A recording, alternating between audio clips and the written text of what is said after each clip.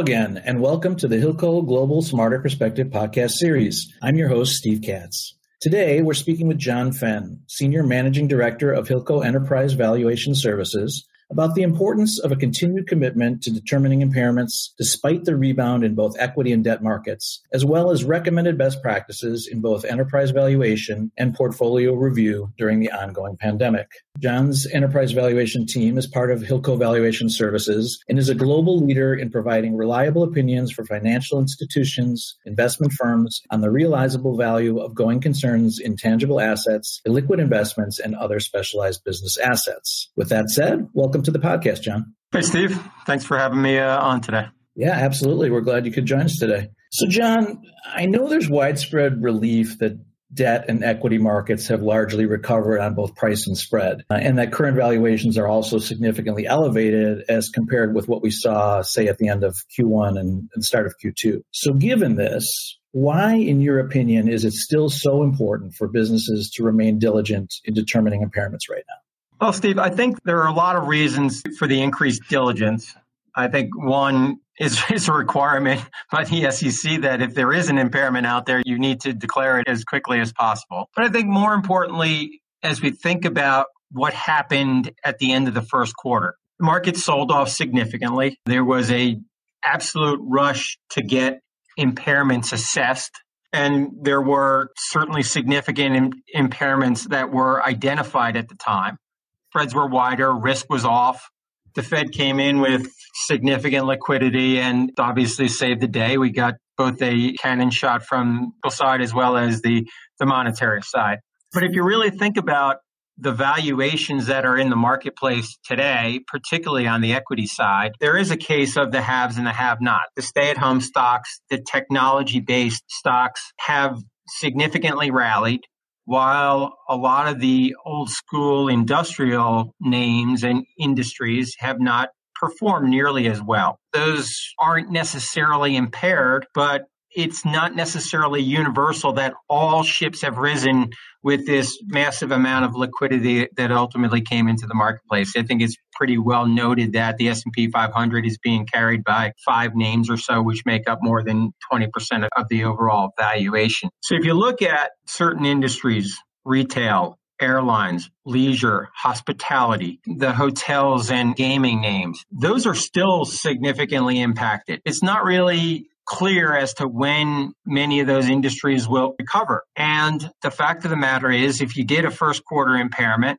and you identified an impairment, the lack of improvement in some of these industries, in fact, some perhaps even continued deterioration in some of these industries, you're going to see that there may be a need to reassess and take that impairment down or take the asset value down another notch or two. It's just not safe to assume that given the rally in the equity markets, given the tightening of the credit markets, that impairments are not necessarily an issue anymore. I think as a requirement for financial reporting, investors, companies need to continue to stay on top of these things. Makes sense. So given those points about the lack of improvement and reporting requirements, can you then lay out for us how your team goes about accurately distinguishing between a temporary shock to a company's cash flow and true impairment?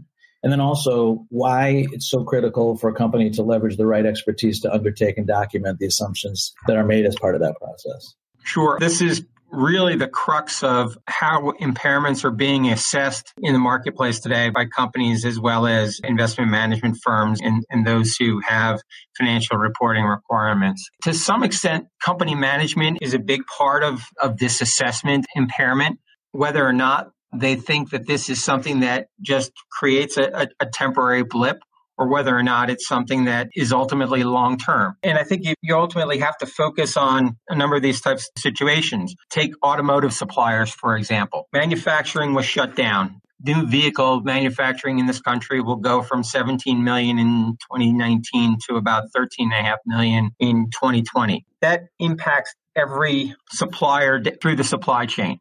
Does that mean that those suppliers are impaired? Not necessarily. It could be that if they drop off of certain platforms, they may be impacted longer term. But the idea that they just don't have as much work in 2020 doesn't necessarily mean it's an impact. So whether management thinks that they can come out of this in 2021 at a same run rate they would be at in 19, or it takes till 2022, those will be embedded in the projections. The real question is, how long does it take to get back to prior run rates? How much are the finances ultimately impacted by that? Retail, another perfectly good example of this thing. There are great stories in the retail space. The big box guys are all performing very well. Those who had adapted to e-commerce as opposed to just a bricks and mortar strategy have not necessarily suffered at all. And yet we have a very, very high level of retail bankruptcies. Those who were already on a path to careen into a problematic place in the retail space really probably just saw that problem exacerbated and accelerated by the pandemic. No customers walking in, not really a well-developed e-commerce platform, and therefore you have a formula for a significant runoff in your cash flows and the like.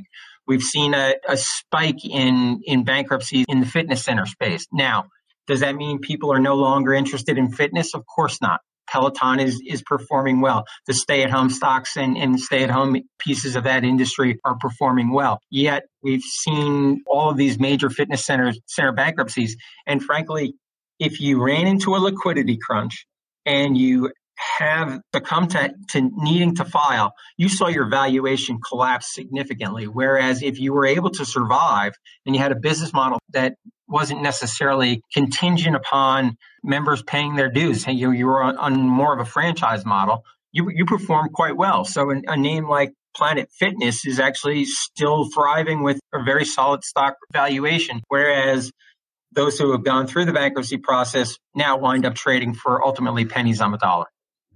Yeah, it's amazing how some businesses within the same category manage to escape just based on the model, right? So in light of the lingering impacts of COVID and factors, including those run rate considerations, you could probably guess that my next question is about step-ups in the value of assets on the books. Specifically, how do you go about assessing whether a business is still worth the stepped-up amount that's reflected in goodwill, and how frequently should an assessment like that be done in this type of an environment? Well, the frequency of it is at least once a year, if not more, depending on how much fluctuation you're ultimately going to see in market value. But I think the assessment and what you're getting at is really the crux of the whole impairment assessment game. There are two factors ultimately that drive whether or not stepped up asset values are actually worth it. The market is going to tell you what an investor is willing to pay for a unit of earnings, to the extent that an industry has gone from 10 times earnings to 6 times earnings.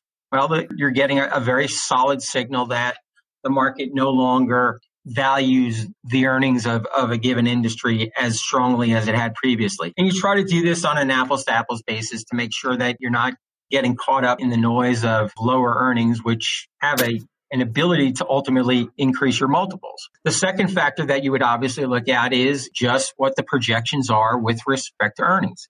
If management's view is that we're not going to be as profitable in the future, and that lack of profitability in future years draws on for multiple years, well, I think it's fair to say that there needs to be some type of an assessment of whether or not those stepped up the asset and the goodwill is quite appropriate anymore. Now, one of the things that one might say to me is, well, aren't they one in the same thing? And they actually are. It really comes down to what the strength of a signal is. To the investor, the retail investor sitting at home who's not necessarily involved in private equity or private companies that need to go through these types of things, they're going to see what the multiples are. They're not necessarily going to get a clear view on what management's assessment are of a unit of earnings. But the factors are still there. And I still think that as management teams think about whether or not to take impairments or to ultimately write down asset values, they have to really assess their own internal models from the standpoint of thinking, are these assets going to prove out to be worth what we ultimately paid for them in prior years. And that's really the thought process behind having companies true up the book to reflect, market reality and why impairment assessments are part of the financial discipline that's imposed on you by the commission. Yeah, it makes sense. And I like that strength of a signal thought too. I never really thought about it that way. So that was very interesting. And I'm curious, and I'm sure our listeners are as well, about how your team at Hilco is looking at factors such as discounted cash flows and terminal value in the work that you're performing on behalf of clients during the pandemic. Is that somehow different now than it was pre-COVID? And if so, how? Well, I think there are a couple of things that ultimately, we think about as we look at projections. I think one, you take projections with a lot more of a grain of salt these days, given the amount of uncertainty that exists in the marketplace. I don't necessarily know anybody can say with a tremendous amount of certainty that 21 is a recovery year. As we think about the possibility of vaccines and the like, 21 becomes a lot more optimistic and robust. And certainly I think that's reflected in the marketplace. I think as you look at things like bank stocks and the like, potential for release of reserves, lack of credit losses, et cetera, there's a lot of optimism that's embedded in the marketplace. That being said, for private companies, if you hand me a set of projections that don't necessarily reflect an impact of 20 or an immediate recovery into 21, despite the fact that you're in an industry that has shown little ability to drive pricing or things of that nature, we're going to probably take a lot more of a skeptical look at your numbers. We have to think about working capital. We have to think about CapEx. Is CapEx even necessary right now? Do companies stop going into growth mode? Where working capital might have been a source of cash in 20 because you weren't doing as many sales. What's the impact for 21, 22 as your sales ultimately start to rebound? With respect to terminal values, I think that the one important thing to think about is if you had a set of projections at the end of 19 and your terminal year in 24 showed an EBITDA number that was in line with how your business was operating, the quicker you can get back to that point where that 24 EBITDA kind of remains in line with expectations as to where you were pre-COVID. I think one is pretty clear signal that you're, one, not impaired, and two, that your valuation is going to hold up that much better because their thought process is your short-term blip is ultimately driving an ability for management to have confidence that the profitability is ultimately there. We spent a lot of time looking at terminal values because we think the terminal values are going to be a pretty, particularly from management projections, is going to be a pretty clear impact as to whether or not there ultimately is an impairment. I think with respect to the DCF, one of the things that we have obviously done is put additional premiums into the weighted average cost of capital, the discount rate that we're ultimately using, simply because of the uncertainty embedded in the projections. And I think this is something that any good valuation specialist is going to wind up doing. Just the fact is, uncertainty should be addressed through the discounting mechanism. And what investors are going to do, if I expect a 20% return on my money, and I feel like there's uncertainty as to whether or not that 20% is good, I might seek 22 or 25 in the future, knowing that I may only get to 20 anyway. Yep. Good points. Well, John, I'm thinking, and I can't believe we're at the end of the podcast already, but I'm thinking it would make sense to wrap it up today with your overall viewpoint on the state of private asset values as they stand today versus where they were pre-pandemic. And then if you have any final thoughts or watch outs that you think would be worth sharing as we head into the new year, it would be great if you could top line those for our listeners as well. Sure. I mean, I think in terms of private asset values, they're probably more fair today than they were pre-COVID, because I think with pre-COVID numbers that there was probably a embedded sense of optimism that there was growth, and those valuations were probably predicated on a robust underlying equity market that would have been supportive. We've had an accommodative Fed for quite some time. So certainly in the debt markets, the cost of debt has been cheap. credit spreads have been tight. So those types of assets, particularly middle market debt assets, probably traded at a premium to what might have been argued as consistent with their underlying fundamentals. COVID took some of that out. I think given the fact that there is uncertainty surrounding private assets, how quick are the recoveries? Thinking about the fact that most of the private assets that we deal with, and I think most of the private assets that exist, regardless of whether we deal with them, are going to not necessarily be price leaders. They're going to be down the food chain, down the supply chain. They're going to be price takers as opposed to price leaders. The fact is discount rates ought to be lower. One of the issues that we do have with some of these valuations and some of the uncertainty surrounding them is, do we assess you on 2020 earnings? Do we assess you on a last 12-month EBITDA number? We're not going to do that because there's too much noise in the numbers. We're trying to benchmark you to 19. We're going to see how you shape up ultimately relative to your 2021 forecasts. Management teams are not necessarily making those forecasts, certainly not making them public, but what are the analysts ultimately saying about these things? I think these are all kind of factors that have driven the underlying valuation in the private markets to a little bit more of I won't say realistic, because fair value is fair value, and you were supposed to be reporting fair value previously. The fact is, if there's a little bit less optimism that's embedded in the marketplace itself, probably takes the values to a place where it's more in line with underlying fundamentals and not necessarily driven by growth rates that may or may not be achievable. Okay. Well, as you pointed out, this process is definitely a complex undertaking, and perhaps more important than ever in a market like the one that we're experiencing currently, where there certainly could be a tendency, I would say, to look at the recovery and assume that these types of assessments may not really be needed, or that a detailed level of documentation isn't really all that critical. Clearly, though, as you've explained, those types of assumptions would be ill-advised.